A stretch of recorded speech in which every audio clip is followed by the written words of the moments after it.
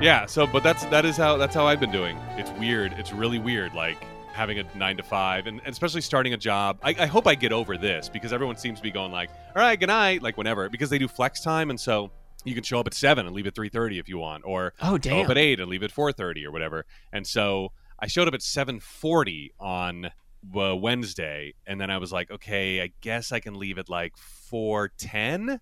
Yeah. And so I just kind of like, do I have to check out with anybody? Like, my boss didn't even tell me she wasn't going to be in today, so there's that. Just kind of left. Yeah, I think. Well, it's funny because the HR person has situated her office like right near where everybody has to walk out. So she was like, good night. And I was like, okay. Actually, kind of funny about this episode. Like, oh my god, it is. Yeah. Like, I kind of waved my hand, but she was looking at her computer screen, and then, but she said, "Have a good night" or something like that. I was like, I hadn't watched the episode yet, or I would have really laughed. It seems like you gotta pick up what I do. Is you gotta do the physical like motion of a hand wave and the verbal good night or have a good one. Yeah, I should have done that. But office etiquette is like, it's just one of the I don't know what's going on. You know, I don't know what I'm allowed to do. I don't know, how long lunch is. I don't know anybody's name. Like, I know there's so much I don't know about the 9 to 5 world. It was like, when your work is done, you can leave. I don't check in with anybody. And if I don't have any work, when do I leave? It's a brand new adventure. Well, we should get into actually talking about things. Good idea. I did have something else I wanted to bring up with you, but I'll just leave it for next time because, it won't take very long. I just wanted to know if you saw that there was a new sitcom about a podcast. No, I haven't seen this? It's called Everything's. God. I think it's called Everything's Trash. Oh, that sounds bad. Yeah, I think that's the name of their podcast, and it's about. I'm looking it up. It's a Hulu series. I think it's on Freeform or something, but maybe on Hulu. Okay, it is Freeform to but Hulu. Yeah. Ooh, and so an outspoken podcast star is forced to start her journey into maturity when her older brother launches a political campaign. Okay, that's all I wanted to say. Now we can get started. Welcome to No Hugging, No Learning. It's a show about one thing: watching Curb Your Enthusiasm for the first time. I'm Tim Murphy. And I'm Ted Holdwell. And today we will be talking about Season 2, Episode 8, Shaq. But before that, what's the deal with stuff from our last episode, The Doll. First, and by the way, we're recording this much later than we normally do. We normally record on Thursday or Sunday. We're recording on Thursday, and we also all of our newsworthy bits are actually going to be timely by the time some people listen to this. Yes, that is very true. But also, we also had been editing on a different schedule too because when I wasn't working when I had COVID, I was like, oh cool, I can get to it early again. And so it has been like a week since I've thought of the podcast, you know what I mean? And so I pulled up my notes and I was like, oh God, my homework. And I was like, oh, that's right, I did it a week and a half ago. So the male exec, who was the actor who played the male executive? I definitely recognized him from Tommy Boy. His name is Zach Grenier. No relation, as far as I could tell, to Adrian Grenier, which I was very disappointed in because I like discovering secret Hollywood, not nepotism. Well, I mean, maybe, but just secret Hollywood relatives. Secret Hollywood blue links on Wikipedia. Yes, exactly. Like one I just saw recently. Did you know Jason Sudeikis is Norm from Cheers' nephew or something like that? Wait, who's Norm? Is that John Ratzenberger? No, it was the other guy. Damn it. Let me see. Now I got to go to Jason Sudeikis' George Wendt. George Wendt is his uncle, which is insane to me. Yeah. No, I had no idea. I know. That's wild. Zach Grenier, not related to Adrian Grenier, but he is an American character actor of film, television, and stage. Best known for his roles in Fight Club. He plays Ed Norton's boss, so I definitely recognize him from that. Tommy Boy, as I mentioned, I already remembered that I recognized him as one of the Callahan Auto Parts board members or associates. One of the main dudes, Mr. Riley is his name. He's in Twister as Eddie, Dr. Jonas Miller's assistant. So Carrie Elwes, the evil storm chaser, his assistant, he plays, which I remembered.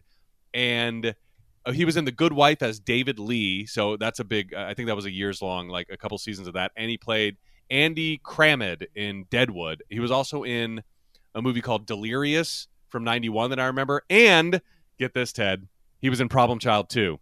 Oh my God, no way. He plays Wojtek, the ex-husband who like attacks John Ritter in the restaurant on that date. Oh my God. No. Yeah, he's a little unrecognizable. You know, he's very unkempt and disheveled in that role. So, but I bet if I went back and I would recognize him again because so I was very excited to find that out. So there we go. That's everything that we need to know about Zach Grenier. What about Harriet Beecher Stowe? That's who ABC is doing the miniseries on that Larry keeps showing up to go see. Harriet Beecher Stowe lived from June 1811 until July 1st, 1896. July 1st, my birthday. Not until, about 100 years later, but around then, 90 years or so. She was an American author and abolitionist known for her novel Uncle Tom's Cabin in 1852, which depicts the harsh conditions experienced by enslaved African Americans. The book reached an audience of millions as a novel and play and became influential in the U.S. and in Great Britain, energizing anti-slavery forces in the American North while provoking widespread anger in the South. So them trying to ignore history has always kind of been a thing down there, even when it was going on. Like, no, we're not going to teach that slavery is a thing, but it's literally happening right now. Nah, I don't know. She was influential both for her writings and for her public stances and debates on social issues of the day. So if it was present day, you might have seen Harriet Beecher Stowe destroys slave owner with facts and logic. Oh, my God. That kind of thing. It sounded like she was into. The Stowes were ardent critics of slavery and supported the Underground Railroad, temporarily housing several fugitive slaves in their home in Maine just before they crossed over the border into Canada, I'd imagine. So that's who Harriet Beecher Stowe was, known mainly for, again, Uncle Tom's Cabin. I found this in my further research of the episode. Larry's line when he learns the doll's name, he goes, Judy, Judy, Judy, which we didn't even point out was, again, an ancient golden age of Hollywood reference. Did you know that when you heard it? Had you heard that before? Judy, no, I had no Judy, idea. Judy. So it's a reference to Cary Grant and is one of those famous misremembered Mandela effect lines of Hollywood lore, like "Play it again, Sam," or "Luke, I am your father," or "What if I told you" from The Matrix. Like all of these quotes that people remember and they never said. So Cary Grant was in this movie called Only Angels Have Wings, and his former girlfriend is called Judith or Judy, played by Rita Hayworth in the movie. And so he has several lines like, "Hello, Judy. Come on, Judy. Now, Judy," and stuff like that. But he never says Judy, Judy, Judy. But that's what everyone remembered. And so somehow, he grew to be attributed to this quote, even though it never actually is said. And in subsequent interviews, he expressed his bemusement over the phrase, apparently. In the 80s, he said he thought it started with a celebrity impersonator by the name of Larry Storch, who was appearing in a nightclub, and Judy Garland walked in, and that's how he greeted her. Judy, Judy, Judy, apparently. Again, a reference to the movie and Judy Garland. Now, this phrase is a beloved movie line that was never spoken in a movie. I also found out that, this is pretty interesting, actress Marin Dungy, who plays the woman who works for the Michelsons, the housekeeper, whatever she is, some sort of assistant. Her name is Amy, by the way, in the show. I don't think they ever say it, but she is credited as Amy. She's the sister of Channing Dungy, who was president of ABC from 2016 to 2018 in real life. Oh, my God. Yeah. And then Channing Dungy was the president of Netflix from 2018 to 2020, and she's currently chairwoman and CEO of Warner Brothers Television Studios. So that's pretty cool. She's a big Hollywood player. She's been, would you say president and CEO of Warner Brothers? Yeah, she's Since currently 2020? chairwoman and CEO, yeah. Chairwoman and CEO. Yeah. Still? Like even with the Discovery merger? Yeah, I guess so, yeah. Wow, that's awesome. All right. As of last week, or her Wikipedia editor needs to get on that. Yeah, I believe she was the first African-American woman to be president of a network or something like that. Yeah. So, and the fact that she ran Netflix for 2 years, that's pretty amazing. And other names from this episode news, according to IMDb, the Michelsons' daughter's name is Tara. Again, I do not think we hear it throughout the episode, but there you go. Yeah, I know you were calling her Judy, real Judy. Yeah. Because I was under the impression, somehow the dialogue gave me the impression that the doll's name and her name was Judy, and I thought we had like an American Girl kind of situation. Okay, let's consult the book. Please rise. In this episode, the party scene at the ABC president's house was shot in the home of Knight Rider creator Glenn Larson. That's all the info we have about why. Okay. I know. All right. The shelf in Sammy's room fell down unintentionally in the middle of the scene, but they kept the cameras rolling and ended up using that take. How about that? Wow. That's kind of cool.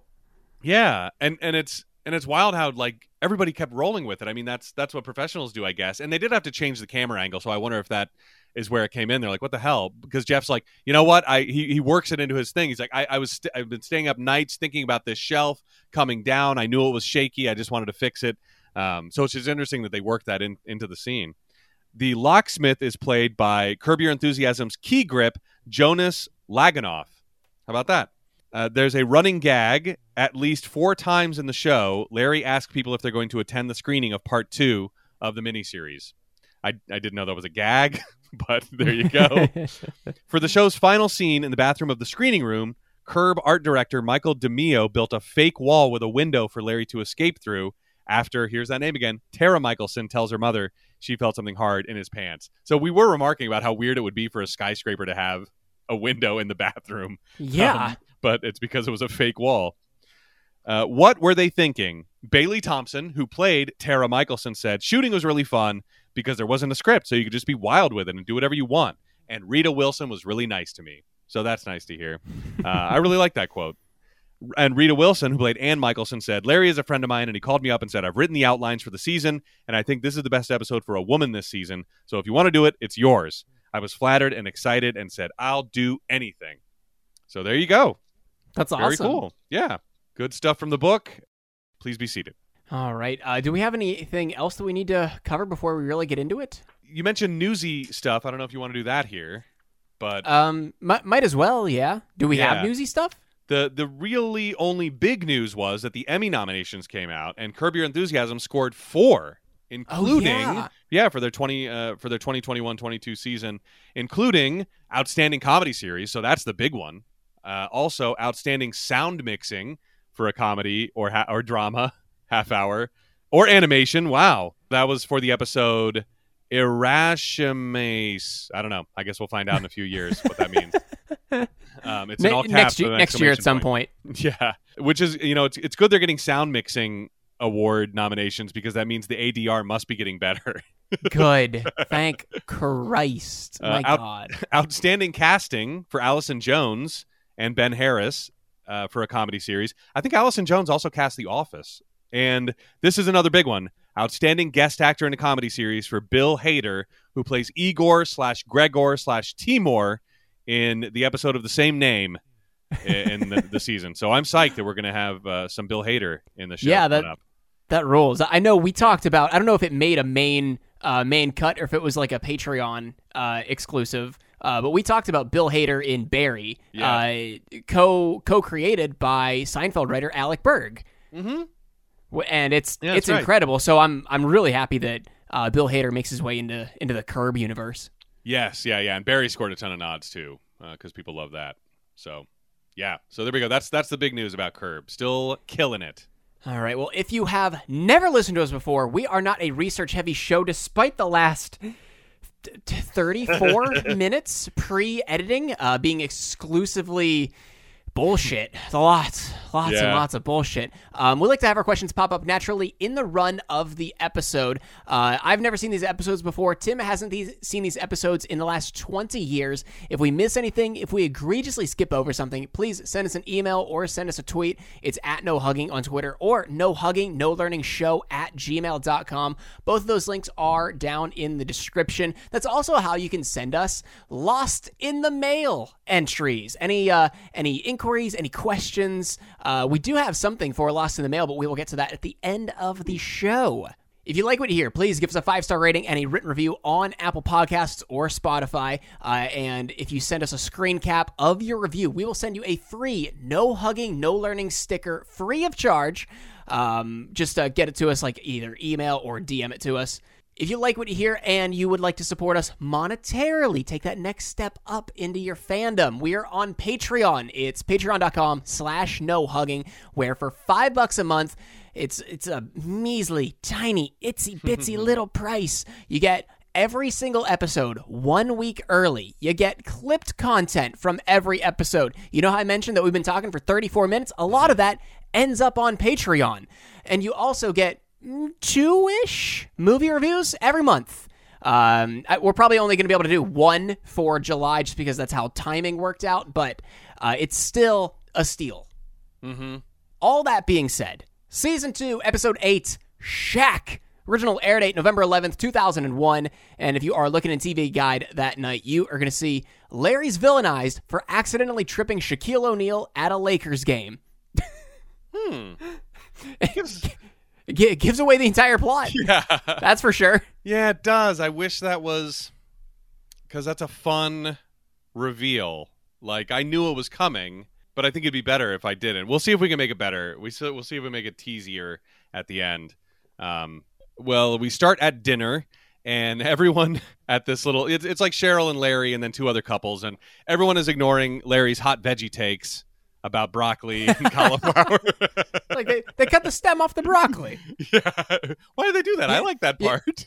You know what's weird? I was listening to a show, an interview podcast today, where I think they were referencing this episode, and it was before I had watched the episode, like right before. It's so random how our lives are just mimicking the show without even knowing it, like the good night thing earlier. Yeah, because they were talking about broccoli, and someone just says, "Oh, did they cut the stems off the broccoli?" And I'm like, "Well, that's weird." And then I get to the episode, I'm like, "Oh, holy shit!" What I found is if you buy a bag of broccoli, like frozen broccoli, it's mostly stems. It's the craziest thing. Yeah, there's like 3 it florets sucks. or whatever, and it's all stems. Like it's a vegetable that everybody in the house likes. We go through a ton of it, and we have to buy it in stalks and boil it, because if you buy the frozen bag, it's like garbage. It's just garbage. What about if you get the steamer bags? Yeah, I mean that. I think you can buy ones that say like just florets or something like that, but you're going to pay a premium for that. You know? Yeah, that's for sure. Yeah, because otherwise it's like broccoli pieces or something, and even if you get broccoli in like a mixed bag, like mixed vegetables with broccoli, it's like you're getting stems. You're getting all stems, and I also don't mind them, but I'd like a good. I mean, make it 50-50 at least, because that's what the broccoli is. It's 50 stem and 50 floret or whatever. Don't make it 90%, like when you get mixed nuts and they're all peanuts. It's like the meme of the two biceps like locking arms in an embrace. One bicep is buying cheap broccoli, and the other is buying cheap marijuana, and they meet in the middle, and it's like you're getting stems. Yeah, there you go. Yeah, all stems. And Jeremy is there, a.k.a. in the past, he was on HBO's Mr. Show, but also future insurrectionist Jay Johnston, who we've already talked about. Because it's interesting, like where you can see the crop of improvers that Larry is pulling from, and like so we've had Bob Odenkirk, who was like just finishing up Mr. Show when his episode of Curb aired. Jay Johnston also on HBO's Mr. Show, and also worked with Scott Adsit in creating some stuff later on, I think for Adult Swim, as we talked about. So just kind of, it seemed like there was a gang around of young improvisers that Larry was working with. But yeah, that's him. That's him, officer. And he asked Larry for a letter of recommendation for a fellowship at the LA Museum of Art. And this sort of harkens back to, this is sort of a cribbed plotline from that pilot episode where like that the receptionist or whatever is asking Larry for a recommendation. And I don't remember how that gets botched, but it's just the same kind of thing where Larry is like, great, I have work to do for this guy I barely know. Yeah. They start talking about the Lakers, and Larry is going with Jeff to a game tomorrow because Jeff just got courtside season tickets. And so that's going to be a blast. Even though he's a Knicks fan, he'll root against the Lakers. And Bob's wife, another guy, Bob, when he gets up to go to the bathroom, his wife says she wants Jeremy and Larry to do a page for one of those books, those birthday books, and everybody does a page for Bob's 40th. And Larry is like, what are you talking about? What is this? And she's like, well, Jeremy, you can draw something, and Larry, you can write something. And I loved this. Make it funny. Do you think you can make it funny? I loved that so bad. And Larry is just like staring blankly at her. And I wrote this down before he said it, but I was like, he's leaving dinner with 2 homework assignments. He says it outside later when they're leaving, but I'm like, you can see that he's just like, God, what? And everyone is also ignoring Larry as he and Cheryl get up to leave because Cheryl's parents are in town, so they don't want to leave them for too long, so they leave before dessert. And everyone is ignoring Larry as he's just tossing money on the table for whatever Larry and Cheryl ordered. First it's like $60 and then $90, and he eventually leaves $115 on the table, which, if it's a nice restaurant for a couple, he might be close, especially if they got wine, it might not be far off. Like that restaurant I was talking about that the wedding was at. Like you're going to spend $115 as a couple if you're drinking wine and getting, a nice entree and a meal or whatever, and taxes and tips and all that. I don't think he went overboard. That's what I'm trying to say. Especially not for a guy who's worth $500 million. But outside, Larry is upset about getting homework. He was like, go to dinner and get homework. And also paying $115, which he feels like is over. And Cheryl had to remind him to say goodbye. Aren't you going to say goodbye? Well, yeah. Well, yes. Yeah, of course I was going to say goodbye. So he's upset that he was a little embarrassed that he thought they weren't going to say goodbye. And by the way, this is one of my social fears that probably no one thinks about, that like I'm going to leave somewhere and someone's going to go, Tim didn't say goodbye to me. I'm very upset with him now. Like that's what I picture. Like, there was people that I didn't get to say hi to at my wedding that I was like calling as I was leaving. Oh my God. I was like, hey, thanks for coming. I know we didn't get a chance to talk, but I like, and that should not, like, that should have been my day. Yeah. We had a going away lunch for our traffic director. She's still working for us, but she's working remotely from LA now. Mm-hmm. And her husband like lives in Southern California, and she was living in Texas because her daughter was going to college, and her daughter graduated, so they just all moved to Southern California. So we had like a going away luncheon at this burger place, and there was like 25 or 30 people there. And so I finished eating. I had more work to do. I Irish goodbyed, and I have to like walk by everyone to get out of the door. So I took like the long way around, hoping as few people as possible would notice that I just up and left. Yeah. And I could sense like some like, did I just do a bad thing? But I mean, that was like 6 weeks ago, and it's all blown over. So I'm like, okay, cool. It's not a big deal. But you say blown over. Do you mean just like nobody brought it up in 6 weeks, so it must be fine? Or someone said Ted didn't say goodbye? Exactly. Nobody's brought it up, and it's been 6 weeks. There so I'm like, you're safe. Phew. Yeah. I just always, I'm like, I better say goodbye to everybody. I better say hello to everybody. or someone's going to be mad at me. Like, I want people to like me, and they don't like people who don't say goodbye. So even as an Irish person, like the least Irish thing I do is sometimes, I make sure I say goodbye to everybody. Well, the thing is like I even sent emails to the woman we were saying farewell to and to both my bosses because they picked up the tab for lunch. And I said, hey, I had to run and do some stuff. Thanks for lunch. I'll see you guys tomorrow. Yeah. And I'm like, hey, I covered my bases. That counts. That works. Yeah. That counts as a goodbye. Oh, God. Yeah. The work function adds a whole new, like this was friends, like Larry's friends and stuff. But work function adds a whole new, like, Ted didn't say goodbye. He's fired. Like that ungrateful son of a bitch. Tim is fired. First thing, like, no, I should have said goodbye. You didn't say God bless you when I sneezed. You didn't say thank you for paying.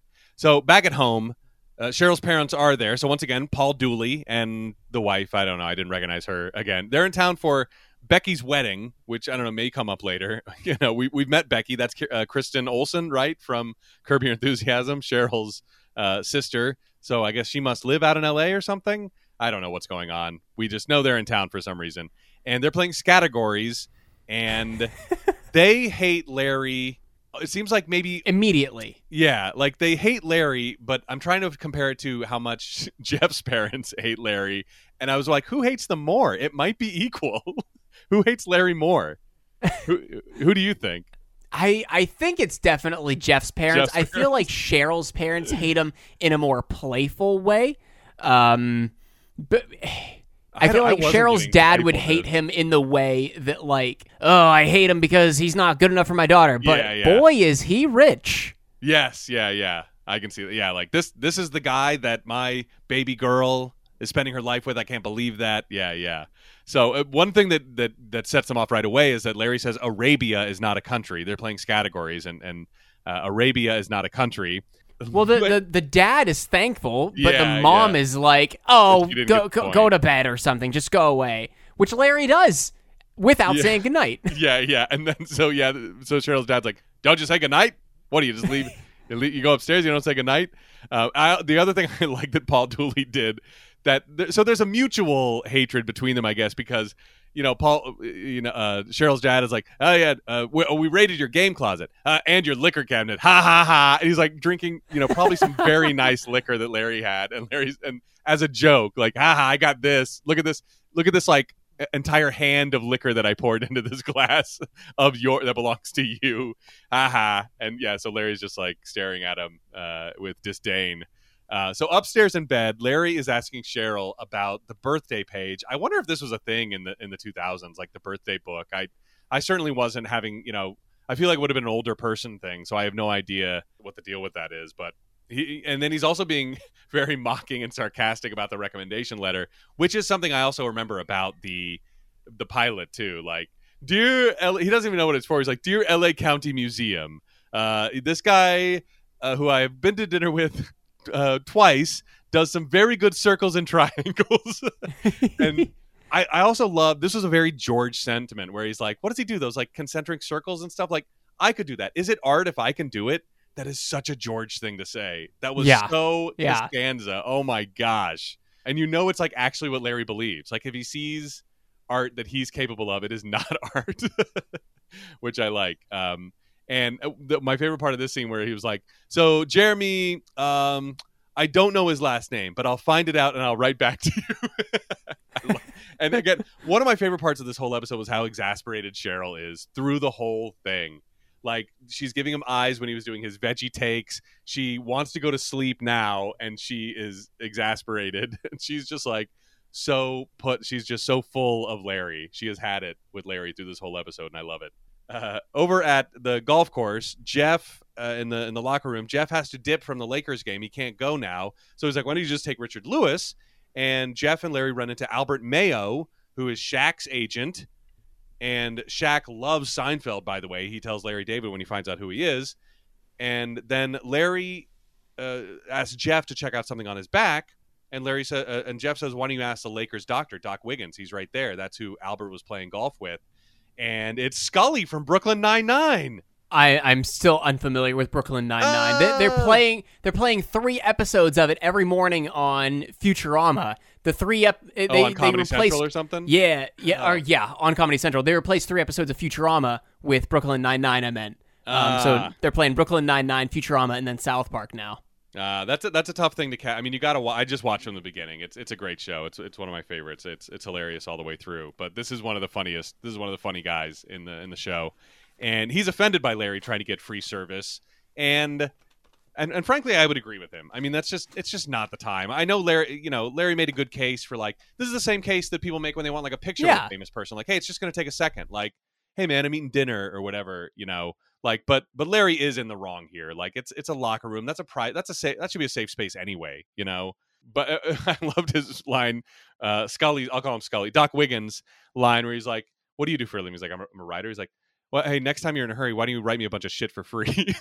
Like, damn. Yeah, solid really burn. Solid burn. So over at the Staples Center, which was at 1111. What do you want me to say, LA? You haven't gotten back to us. I don't know how to do addresses. Would you say 1111? Yeah, 1111. 1111. Make a Wish. South Figueroa Street. Soon to be Kobe Bryant Boulevard. So the Staples Center was there. The home of the Lakers is still there. It is now called the Crypto.com Arena. Boo. Yeah, it was the Staples Center from October of 99 until December of 2021 when it was renamed the Crypto.com Arena. I can't wait. Has that sign fallen off yet? Like the crypto market has fallen off?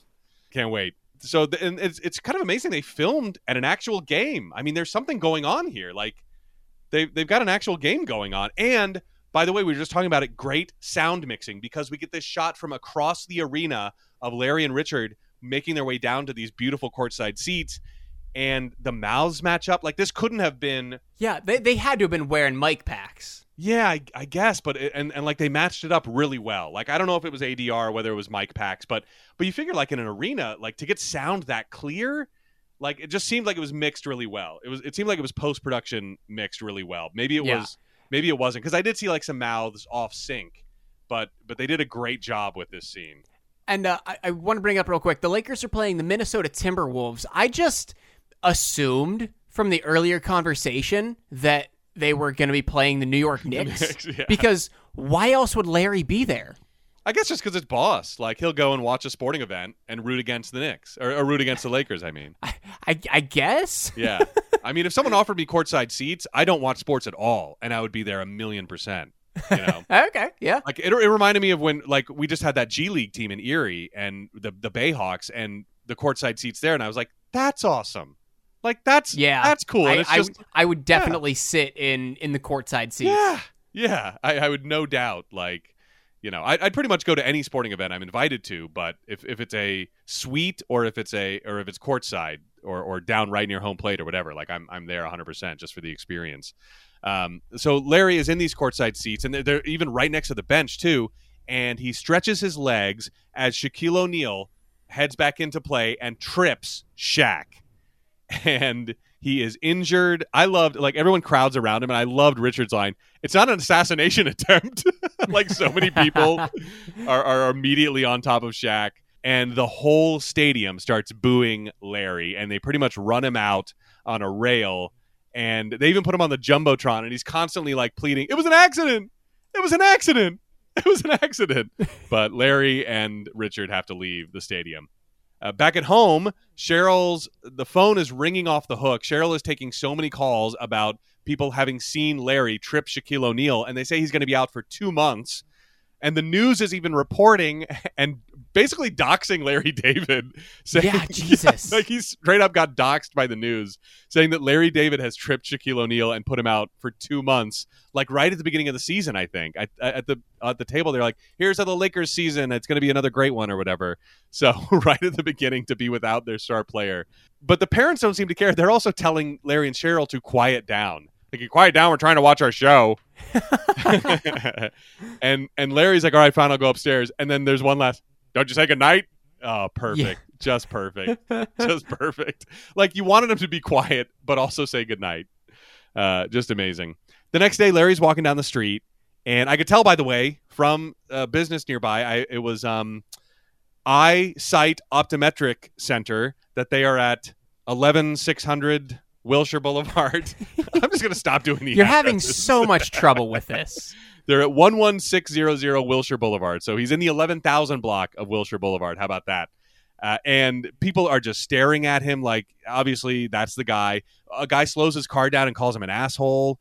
And, oh, by the way, Eyesight Optometric Center is still there in the 11,000 block of Wilshire Boulevard. Oh, okay. Yeah. Jeff tracks him down and says the Lakers have taken away his season tickets, his courtyard seats, because of the incident, because he's responsible for whoever is in those seats. And in Larry's office a little bit later, the janitor even lays into Larry. I loved this guy trying to be nice, but also really mad at Larry. You know, you can tell he's a guy who's like, hey, Mr. Larry or whatever. But he's like, why would you do that?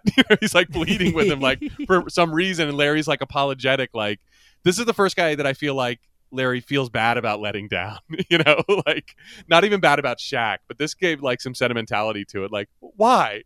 Why did you do that? Why'd you put your legs out? And the assistant is overwhelmed, like, taking all these calls, obviously, again, from the press, like, no comment. And Larry's like, tell you what, can you get in touch with Shaq? I want to see him. And also, I want to please get every episode of Seinfeld on a tape, on tape, because I want to give it to him because he's such a big fan. In Larry's office, he sits down to work on the birthday book. The assistant has no idea what to do for that either, and he just kind of leaves it blank and goes home. And as he walks out, now this is a running gag. This is funny. She's like, no goodbye. Man, that was funny. Every time that, like, people decided to, like, pick on him. So out on the street, a dude gets splashed by a car going through a puddle, but not Larry. And he kind of, like, a light bulb goes on, like he has an epiphany. At home, when he shows up at home, Cheryl's parents are leaving. A little too much activity for us. And as they're leaving in the car, Larry is ecstatic, obviously, and he says, "Don't you say goodbye?" He yells at him as they leave. Bob's wife pulls up and says that Larry does not have to do the birthday book anymore. She's not doing it at all. It was a dumb idea. I'm just going to get him some cologne or something. Bob's wife, by the way, is named Jill. And Larry's line here was great. Oh, I had such great memories from the 2 dinners we went to. Oh, man. Brilliant. And Larry is ecstatic that no one wants anything to do with him. Like, Cheryl does not see this as a good thing. She's like, oh, no. And he's like, no, this is great. And she's like, well, I'm going to go to Starbucks. He's like, I'm coming with you. I want to come with you. At Starbucks, which is obviously not a Starbucks, by the way. There's no branded Starbucks anything in this place. It's just whatever, some sort of restaurant that they've used for. I was really hoping it was an old like vintage Starbucks, because that would have been kind of cool. Maybe it was, but it sure didn't seem like it. But Larry is like tap dancing. He is so happy he is dancing, and Cheryl wants a mocha. And this has always been one of my favorite Curb jokes. I had a friend, Dave, who really loved this joke.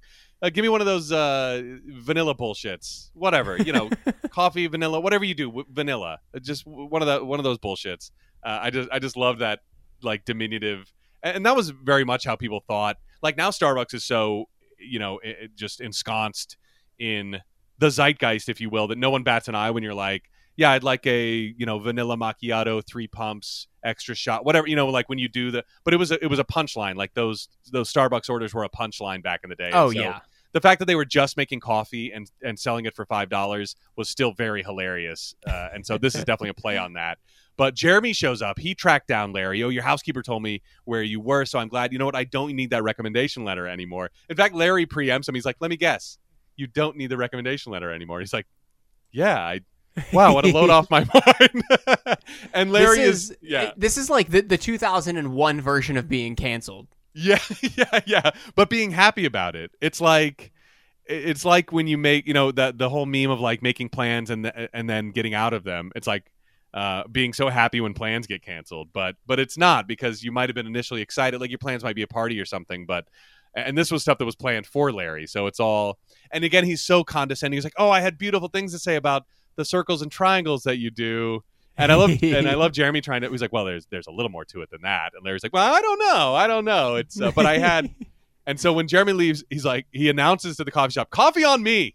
Everybody, get what you want, coffee and pastries, anything you want, it's on me. And he gets his vanilla bullshit, whatever. And he's like, what's in this? A latte? He's like, milk and coffee? Who'd have thought? Milk and coffee. Again, very, very condescending to the barista. But he's having the time of his life. Oh, yeah. As he says later, never been better. As he says to somebody later, this is great. Larry does not have any responsibility to anybody or for anything.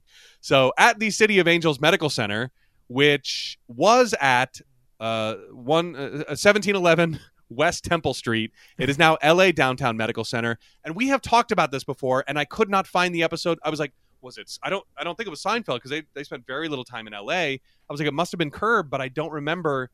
I guess it was the episode where he was going to the doctor a lot. But if you remember, City of Angels Medical Center was the one engaged in that Medicare fraud case where they would go pick up. They hired like quote unquote recruiters, they called them, I think, to just go pick up homeless people and bring them in for treatment, and then they charge Medicare, and then maybe even for stuff they didn't even do to them, but at least they had like a body, Mm-hmm. Yeah. And so if you remember that discussion, wherever that was, we've seen it before. It is now LA Downtown Medical Center. I think I mentioned that. Larry is pushing a giant cart full of hundreds of VHS tapes through the hospital, and he asks the doctor he sees to look at his back and tell him if the spot is what it is, if it's anything. And the guy's like, oh, no, it's nothing. It's from the sun. Just stay out of the sun. So again, Larry on cloud 9. Yeah, everything's coming up Larry. And he even gets a name for it, solar keratosis, and it's benign. Yeah, don't worry about it. It's just from the sun. And so everything's coming up Larry. He runs into Albert Mayo, and Albert's like, I'll tell you what, I'll take you back. And Larry is a little trepidatious at first. He's like, he's not going to hurt me, is he? And he's like, no, he's fine. So, but this is where Albert asked him, like, how you been? And he was like, never been better. So in the room, we see Shaq and Doc Wiggins and Aisha Tyler. Oh my gosh. Oh my God. Yeah. I knew she looked familiar. Yeah. I had to confirm it was her. I was like, because she looks very young. I might even like throw this into, because she seems like one of those people. I'm like, I bet she has an improv background, and she's always been very funny to me. I loved when I liked when she took over for The Soup. She hosted The Soup, or maybe back when even it was Talk Soup for a while. I thought she was very funny. Wasn't she on Friends too, or am I mixing that up? I think she was on an episode or two of Friends. She may have been. And she's just. I know she had a long role on Archer.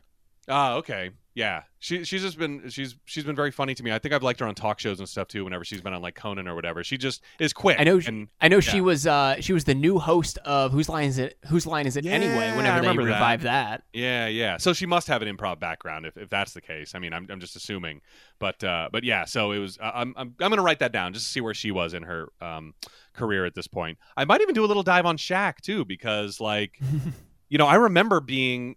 When he started as like the biggest star and like breaking backboards and stuff, and like I don't think like the Lakers wasn't the first team that he appeared on. Wasn't that the Magic? Didn't he start on the Magic and then move to the Lakers? I think you might have that in reverse. In reverse, okay. Well, maybe he did start on the Lakers then. I could have sworn. Well, anyway, we'll worry about that later. But it is a pretty good get for Curb to have Shaq on. Like at this point in his career, it's obviously a cameo, but it's like a solid cameo of like, wow, this guy's a big star right now. Oh, nope, I was wrong. He definitely started in Orlando for the Magic in '92, and then moved to LA for the Lakers in '96, and then moved to Miami in '04 for the Heat. Yes, back to Florida though. He went back to Florida.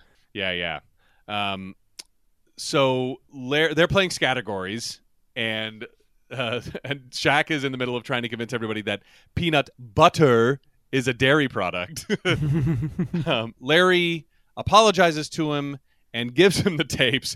I always thought, even back in 2001, how comical it was to give him like 2 huge containers that Seinfeld 9 seasons fit on, like whatever it was, 100, 200 tapes. Like we're still. Yeah. I looked it up. We're still 3 years away from the DVD release. So right now, the only thing that has been released on VHS, remember, is Memories of 100 or whatever that weird bootleg-looking thing was. That like, oh my God, the 100th episode special. Yeah, so all you had was a clip show. So it's just funny that this was the only way to get Seinfeld, and like Shaq had one of the only copies in the world. It's just hilarious that it was hundreds of VHS tapes. So Larry reveals that Doc Wiggins was cheating at categories, and he gave 2 answers that he hadn't written down when the timer went off.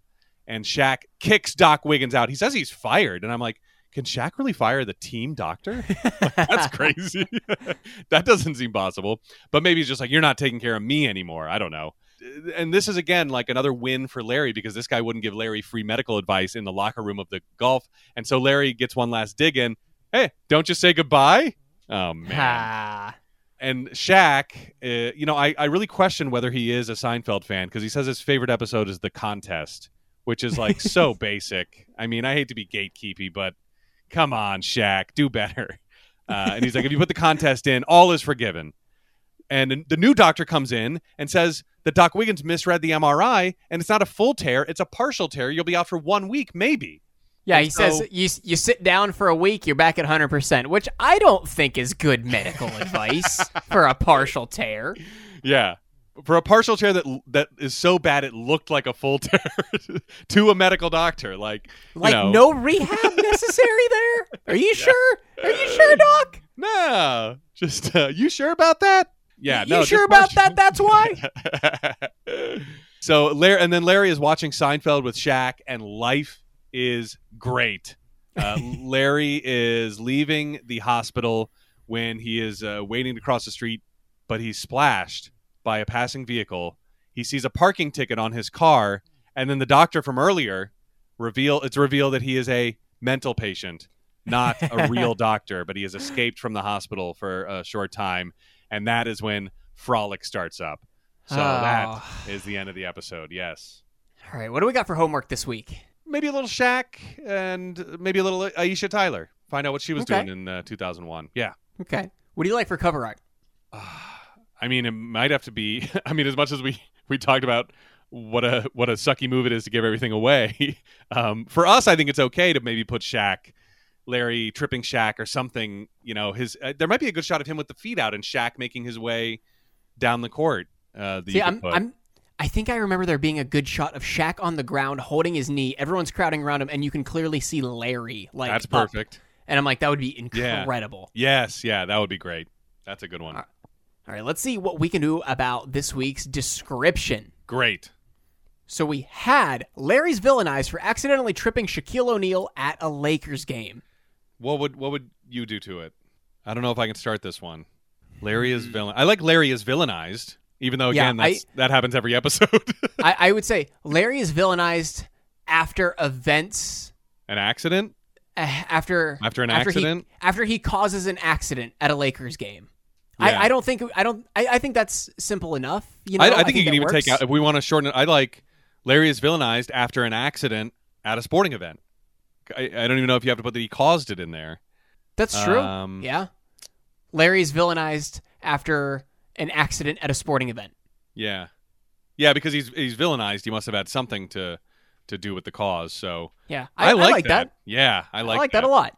Yes. All right, let's go with that. Okay, let me scroll all the way down to the end of my notes again. Did you like this episode, Tim? Yes. This is my favorite episode of the season so far. This is my favorite episode of the series so Whoa. far. Like, Wow. I laughed the whole way through this thing.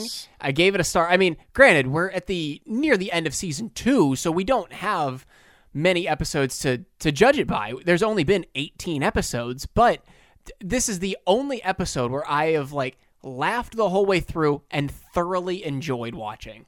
Yes. Yeah, there's again, I'm trying to come to grips with there not being any joke punchline type stuff, but there are quick comical scenes that feel like jokes. There's the great running gag of don't you say goodnight, don't you say goodbye. Nobody says goodbye anymore. There is Cheryl's exasperation with Larry, which will always be funny to me because I see it every day in my own life. And so it just had and the story comes full circle, and we even get a little tag of where we find out that life is not going to be like this for Larry in the next episode. It's like, don't worry, we're not going to see happy Larry, but Larry being happy for bad reasons is great. And then the fact that his life crumbles again at the end is also great. It comes full circle, and we get resolution. It was great. Yes, all the way around. Excellent. All right. So next up, we should move on to Lost in the Mail. Let's get into this. Tim, we got an email from John Mara from Stockholm, Sweden. Yeah. Who sent to us, "Hi, I heard of the Costanza defense in your open pod. I predict that the Trumpstits will soon have these kind of Bible signs." And Tim, I am sending you John Mara's fan art to your phone right now. This drawing is more for you guys, but you can use it however you want. Yes, I know that it would be a counter-argument to reveal the source of "It's not a lie if you believe it," but there's no logic to the actions of this group of people. Best of luck, John Mara. P.S. Isn't it ironic that that's the same episode where George wears a hairpiece? Oh my gosh, that is ironic. And I messaged John back. Let me find my reply to him if I can. Seinfeld 616.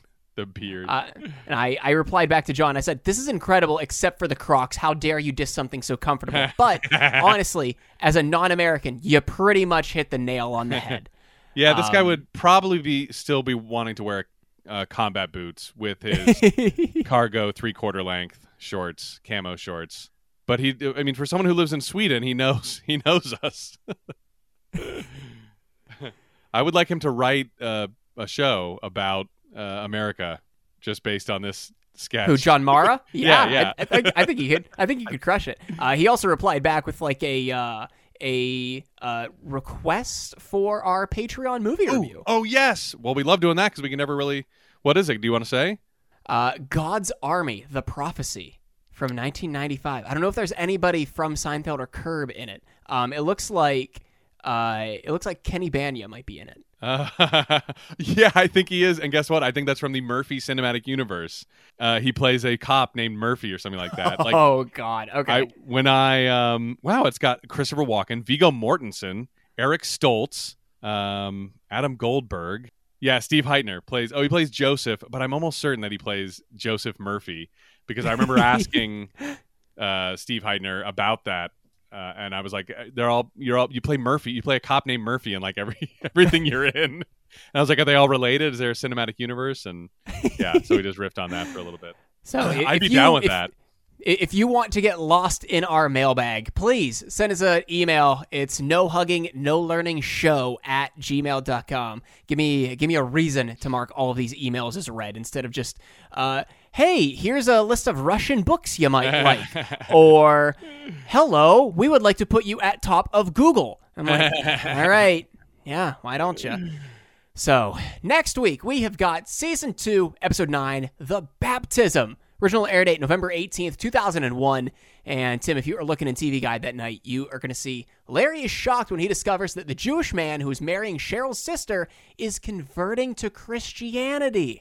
Becky's wedding. But this sounds hilarious. This sounds great. I don't remember anything about it, so I'm excited. Right. Is that it? Yeah, I think that is it. All right. For No Hugging, No Learning, I'm Tim Murphy. I'm Ted Hollowell. Be good.